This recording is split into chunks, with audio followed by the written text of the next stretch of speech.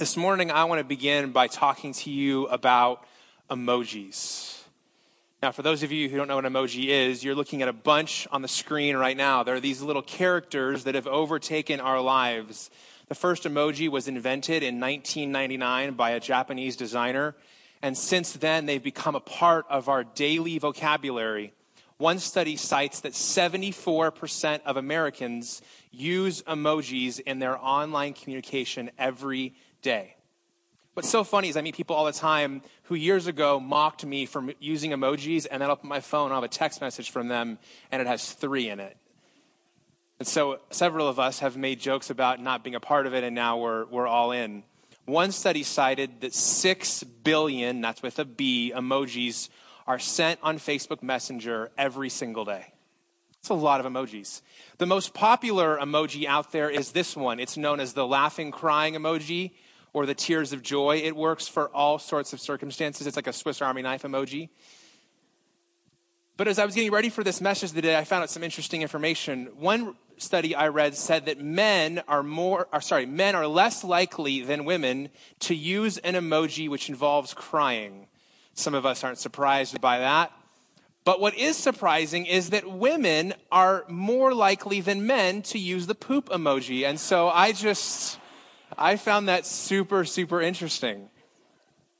The other thing that's happened with these emojis is as they've added kind of some nuance and texture and emotion to text-based communication, is that they've also become like symbols for people. There's people that we associate to specific emojis. Like this first one right here with the tongue sticking out and the winking eye, that's my favorite emoji.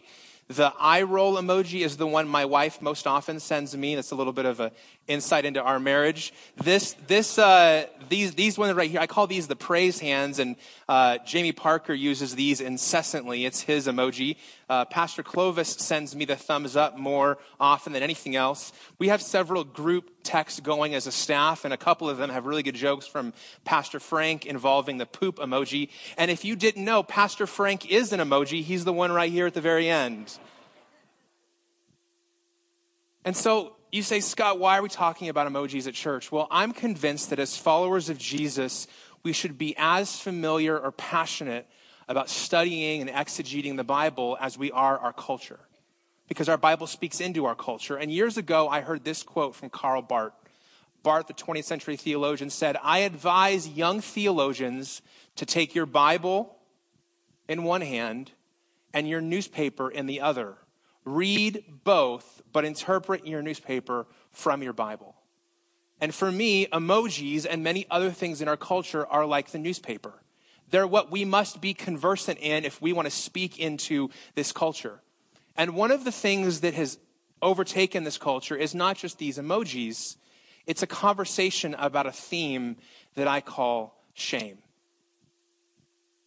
Shame has become a buzzword in our culture, and it's used in a variety of ways. There's fat shaming, where people are shamed for being heavy. There's skinny shaming, where people are shamed for being thin. There's voter shaming, where you're shamed for who you voted for or didn't vote for. There's single shaming, which is really popular this time of year, where you shame people for not being in a relationship. And there's even dog shaming. This one chewed up his mom's sunglasses, and this one was the accomplice. You say, Scott, why is there so much conversation around shame? Well, I think some of it is because our culture is confused about the difference between criticism and shame. Not everybody who criticizes something you do is shaming you. There's a big difference. But we're starting to realize the profound psychological, emotional, and spiritual impact of shame.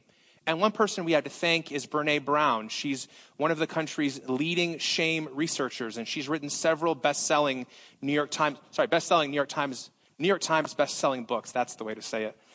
And she's even defined shame for us. Here's how Brene defines shame. She says, shame is the intensely painful feeling or experience of believing that we are flawed and therefore unworthy of love and belonging.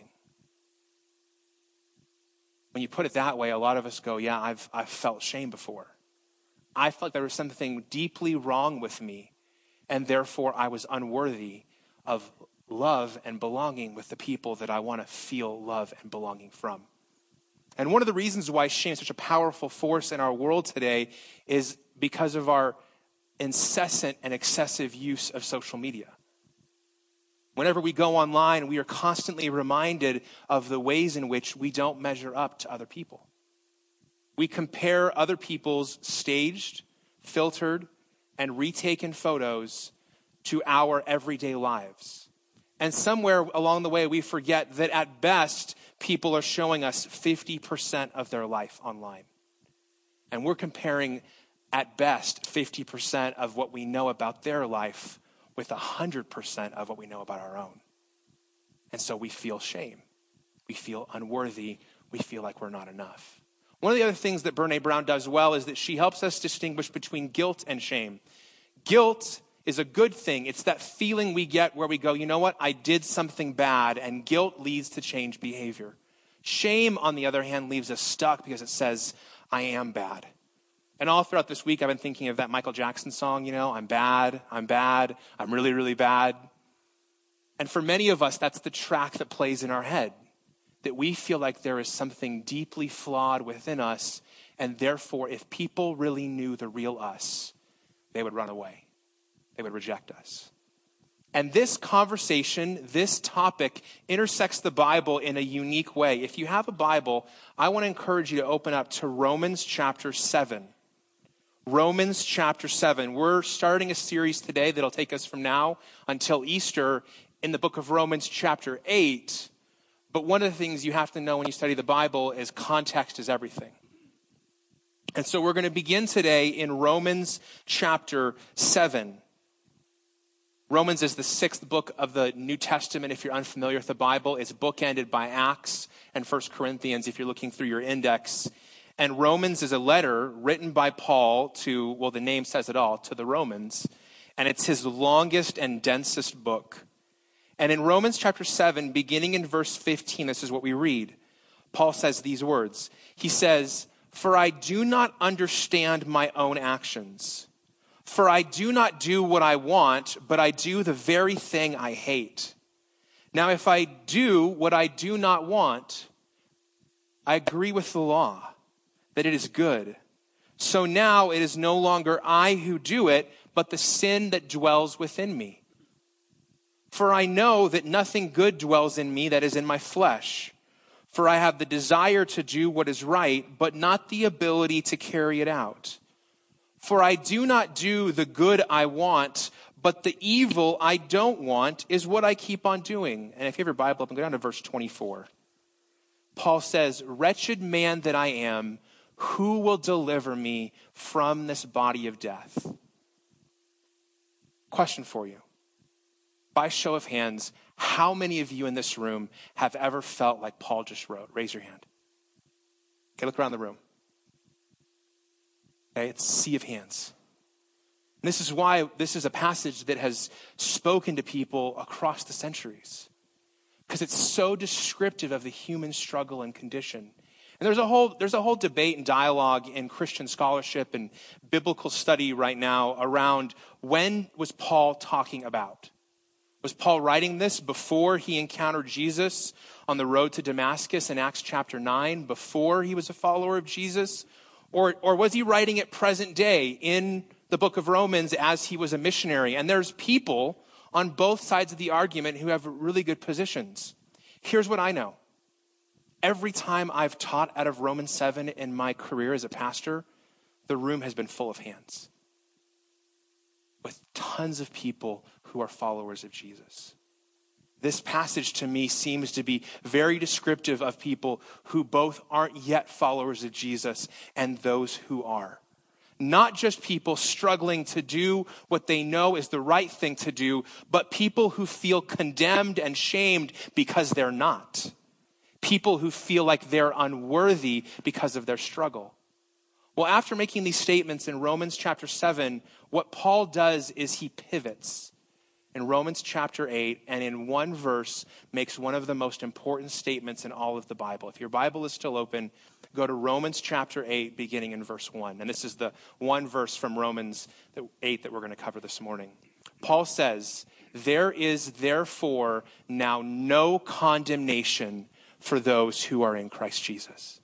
He's just described his own struggle and the struggle of humanity who want to do the right thing but don't, and know the wrong thing but still do it anyway, and who feel wretched about themselves because of that. And he says, there is therefore, in light of all of that, not ignoring all of that, not forgetting all of that, but in light of all of that, there is therefore now no condemnation for those who are in Christ Jesus. And you say, Scott, how on earth could there be no condemnation if me and other people know the right thing to do and don't do it? And know the wrong thing to do and resist it, but still do it anyway? How could there be no condemnation for that? That doesn't make sense. And that's because we haven't been reading this entire letter in its entirety. Paul has been talking for 7 chapters about what Jesus has done for us in that condition. And if your Bible is still open and you go back to Romans 5, you read these words. Just a few chapters before, in this letter, Paul said this. He said, for while we were still weak, at the right time, Christ died for the ungodly. For one will scarcely die for a righteous person, though perhaps for a good person, one would dare even to die. But God shows his love for us in this, that while we were still sinners, while we were still knowing the right thing and not doing it, knowing the wrong thing and doing it anyway, Christ died for us. He didn't wait till we got our act together. He didn't wait till we knew the right thing and did it, knew the evil thing and ignored it. No, in that condition, he died for us because he loves us. He continues, he says, since therefore we have now been justified or made right by his blood, how much more shall we be saved by him from the wrath of God? Beginning today, we're launching a new series called the Emoji Exchange. And over the next 6 weeks, as we journey towards Easter, each week we're going to look at a different section in Romans chapter 8. And we're going to talk about making an exchange. We're going to lean into who does Romans 8 say we are in light of who Jesus Christ is. And each week we're going to make an exchange in the same way that you would go to the store and go, hey, this shirt doesn't fit. I'm going to exchange it for one that does. We're going to exchange who we are on our own, in our own humanness, in our flesh, for who Jesus says we are. And we're going to talk about what does it mean to lay down who we've been and embrace who we are in Christ. And each week in this series, we're going to summarize the exchange in a sentence, our big idea. And so if you walked in this morning and got a bulletin, there's a handout in there with a big idea on there. We'd encourage you to take it out and fill in these blanks. Our first big idea in the Emoji Exchange is this, that in Christ, we exchange our shame for God's approval. In Christ, we exchange our shame and condemnation for God's approval. And today, in the time that I have left, what I want to do is I want to talk together about why we struggle so much with shame. Why is this such a common place that we end up getting tripped up? And how can we lay that down and practically pick up and live out of our approval in Christ? There's 4 reasons. The first reason I think we struggle with shame is that we still feel like we're bad. We still feel like we're bad.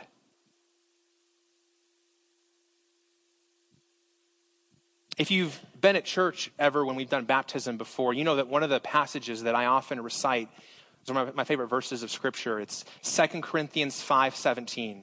2 Corinthians 5:17 says, therefore, if anyone is in Christ, he's a new creation. The old has gone and the new has come. And that's visually what we do for you in picture form. Somebody is lowered into the water and raised back out of the water as a picture that they have died in their sins and been raised to life because of what Jesus did. In the same way that he died and was crucified and he was resurrected. And so we read this passage, and it's a great reminder that we are new creations. But the problem is, many of us, on a lot of days, we don't feel like new creations. We still feel like our old creation. We don't feel like we're good. We still feel like we're bad.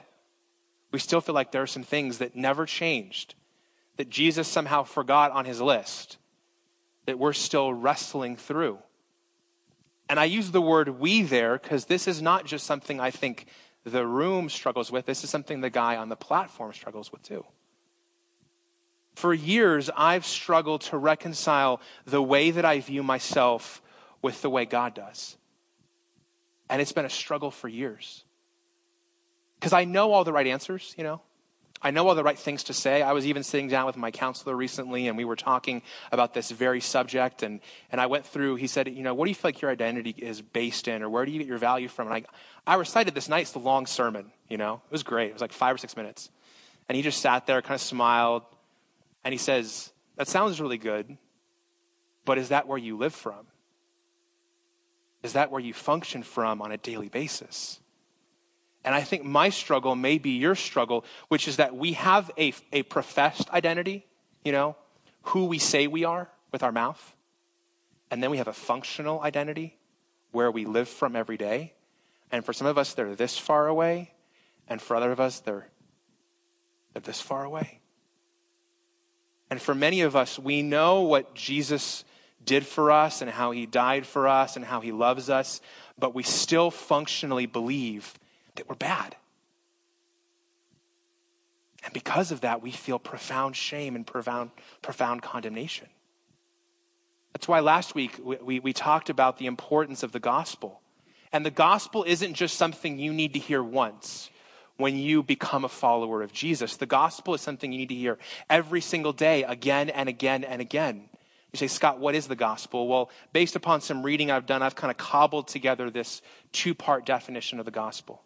The first part is this, that on our own, apart from God, we are broken, lost, and sinful more than we realize. That's the bad news. That on our own, we are bad, and we're broken and lost and sinful, and it's worse than we realize. That's the bad news. Because the gospel is always bad news before it's good news. The good news, though, is that in Jesus Christ, we are whole, loved, enough, and forgiven more than we could ever imagine. We are whole, loved, enough, and forgiven more than we could ever imagine. And when you only live in and hear, I'm a sinner, I'm broken, I'm lost, and those are the strongest words you remember hearing, you will continue to think that you are unworthy of God's love because you still feel you're bad. But as you preach to yourself the gospel and who Jesus is and who you are in him, then you will preach to yourself, the world may say that I'm bad and I may feel as broken as I've ever been, but in Christ today, I am whole, loved, enough, and forgiven. In Christ today, I am whole, loved, enough, and forgiven. Jesus says, I am whole, loved, enough, and forgiven. And when that becomes louder than the voices that declared you broken and lost and irredeemable, you will begin to make an exchange and you'll lay down your shame and you'll grab a hold of God's approval. The second reason I think we struggle with shame is that we don't believe God could possibly love someone like us. We know us better than anybody else knows us. And we go, man, if God really knew the real me, there's no way he could love me. There's no possible way he could love me. The issue in this sense is the issue of worthiness. We don't feel like we are worthy of God's love. And as a result, we struggle with feeling like we have what it takes. For me, when I first started reading Brené Brown, one of the reasons I resonated with her was she was describing my experience. You see, by nature, I have this desire to perform. It's one of the reasons I'm comfortable standing on a stage like this. Others of you, this would be like your worst nightmare. But for me, it gives me like some sort of juice to be up here. Here's the double-edged sword of that. I love being up here, but sometimes I need what comes from being up here. And instead of performing for an audience of one, If I'm in a place that's insecure, if I'm living from shame, then I perform for your approval, not for his. Because I feel like I'm not worthy, and I come out here to get some sense of that. See, when you feel like you couldn't possibly be loved, what you do is you work to do something that would make it possible for you to be loved. And that manifests itself in all sorts of unhealthy ways. Whether it's an addiction or a compulsion, a habit, a nasty thing you can't let go of, it becomes a way to prop up your sense that you're not enough. And this is why we talked about last week the most famous verse in the Bible, John 3:16, which as well as it's known is not actually known well enough. It says, "For God so loved the world that he gave his one and only Son, that whoever believes in him shall not perish, but have eternal life. But God did not send his Son into the world to condemn the world, but in order that the world might be saved through him." See, this isn't just a statement for those who haven't yet experienced the love and grace and mercy of God. It's a statement for those who already have too. Because if I summarized those two verses in a sentence, it would be, God loves us unconditionally and we are not condemned. God loves us unconditionally and we are not condemned. Not because what we did doesn't matter. This isn't an unconditional love that says, hey, go do whatever you want. I'm always going to love you. No, the reason God can love us unconditionally is because Jesus Christ, while we were still sinners, went to the cross and took all the penalty for our sin. Therefore, the penalty has been paid and we don't have to live under that penalty anymore. That's how we can be loved unconditionally, because of what he's done for us. And so for those of us who don't feel like we could ever be loved if God knew what we were, Romans 5:8 says, while we were still sinners, he knew what we were. Broken, sinful, lost, more than we could ever imagine. And yet, while we were still sinners, he went to Calvary and he died for us. And so part of exchanging shame for approval is recognizing that you are worthy because he went to the cross. And the cross is the greatest statement on human worthiness the world has ever seen. The third reason we struggle with shame is that the church has used shame as a motivator. One of the reasons many of you struggle with shame is because of your experience in church. The church has used shame as a motivator for one simple reason.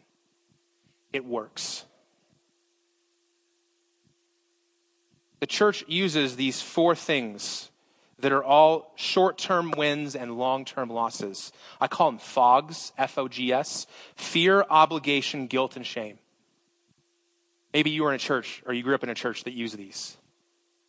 And so in the short term, somebody like me laid on the fear, laid on the obligation, laid on the guilt, laid on the shame to motivate you to take a step.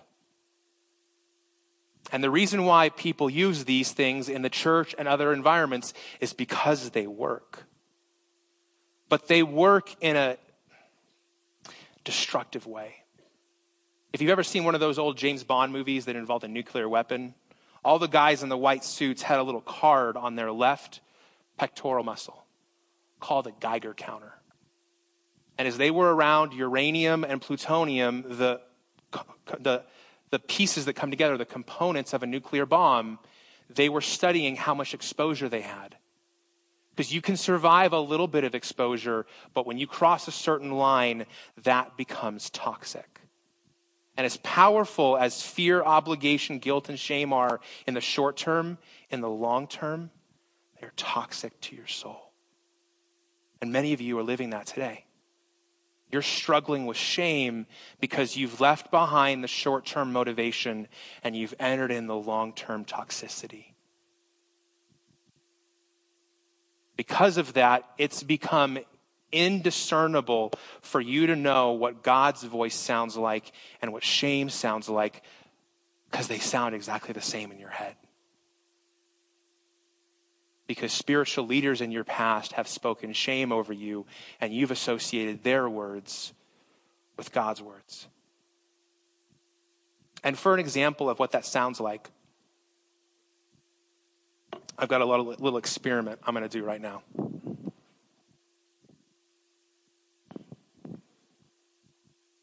Can you stand up for me? Tell people your name. Jerry. I want to show you what shame sounds like, okay? What's wrong with you? Why haven't you figured this out by now? You've been a Christian for how long? And you're still struggling with this sin. Why do you need so much grace? You know God's disappointed in you. You should be over this by now. And for some of you, it was like I was reading in your journal. Because that's what the voice of God sounds like in your head. Thank you, Jerry.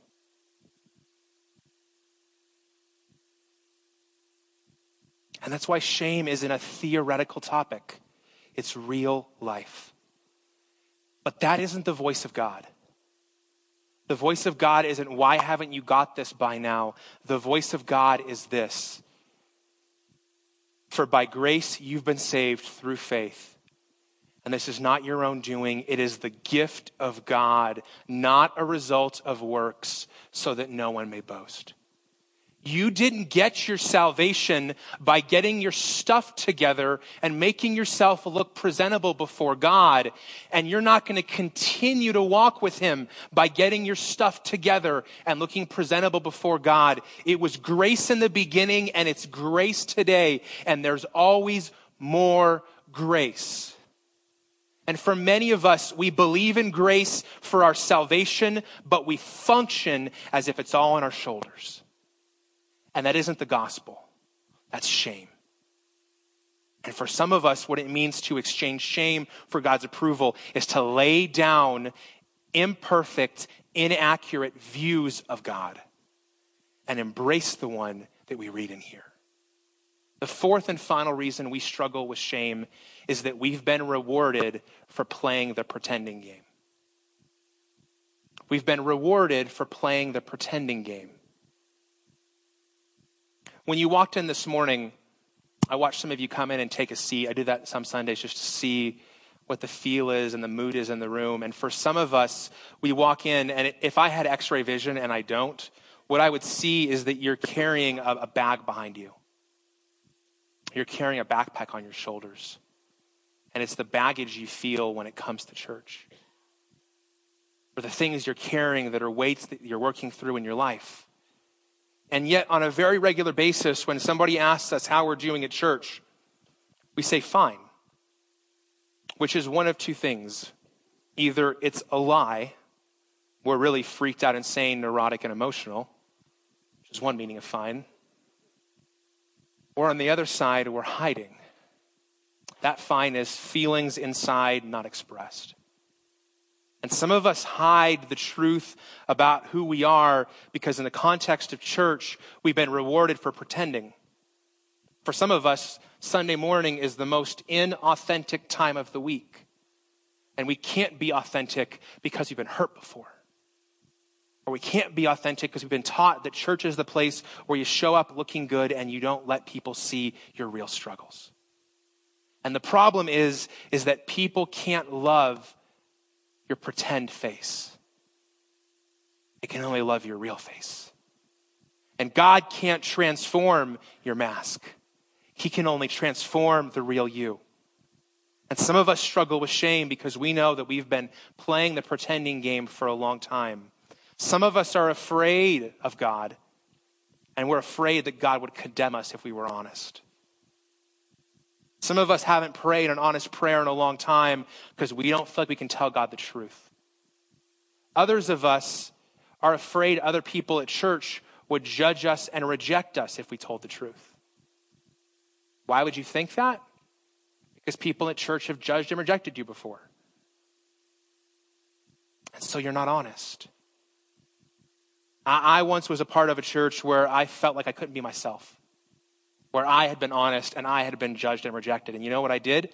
I started what I call hedging, not showing the full me, not being completely honest, holding things back, putting on a show.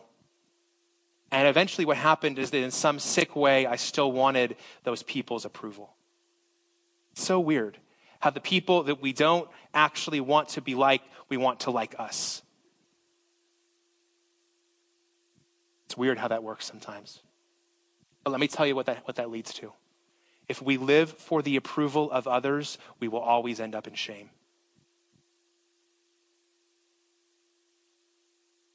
If you live for the approval of other people, you will always struggle with not feeling enough.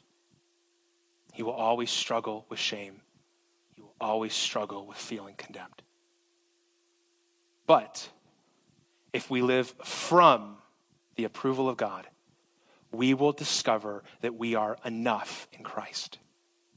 Not enough in our own giftedness, not enough in our own talent, not enough in our own attractiveness, but enough in Him. And this is why this one verse can radically alter your life. There is therefore now no condemnation for those who are in Christ Jesus. If you haven't yet put your faith and trust in Jesus, and you do, what is possible is you can become free from the bondage to shame and the approval of other people. You can become free from the condemnation that rolls in your head like a track. And you can step into the approval that you've been longing for in all of the wrong places and finally find it in the place that will fulfill you. In Christ, we get to exchange our shame for God's approval. Here's some next steps I want to share with you this morning, and I think these will really help you because they come from things that have really been helping me. The first next step when it comes to this is you have to name it. You have to name shame. So what I just did with Jerry, when you hear that track going in your head, you hit pause and you go, shame. That's shame. Or when you hear yourself saying something out loud, you stop and go, I'm sorry, that's shame. And if you need help identifying what shame sounds like, I want to encourage you to pull this card out of your bulletin that you got when you walked in this morning. It says, exchanging shame for God's approval. And on this card, there's a chart that contrasts the difference between my shame and God's voice. And I want to draw your attention to the last comparison. My shame condemns me while God's voice convicts me.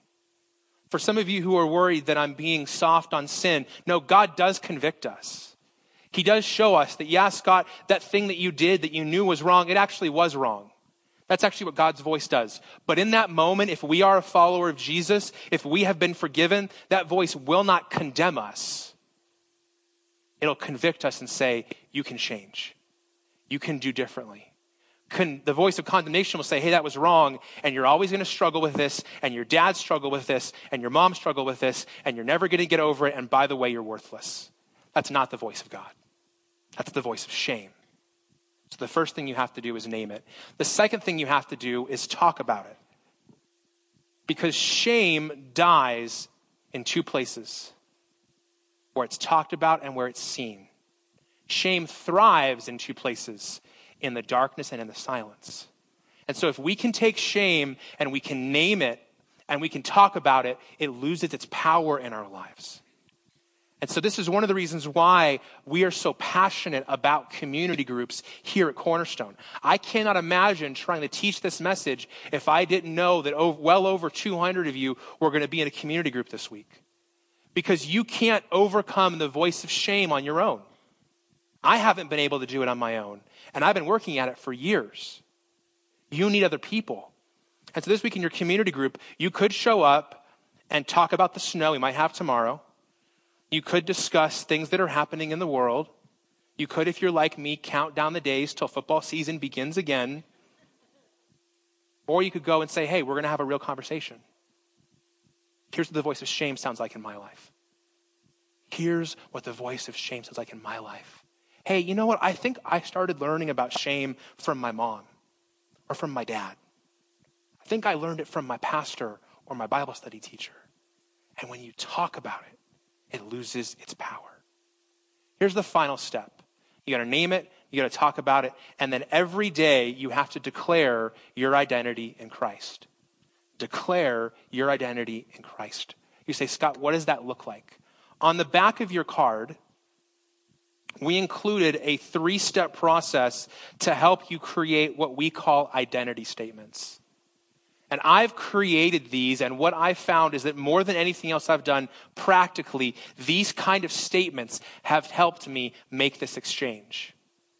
I used my statements just before I walked on stage to remind myself that I'm not up here on a stage to perform for you.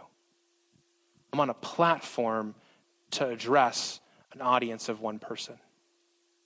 And so here's how you create these kind of statements. The first thing you do is you answer 3 questions.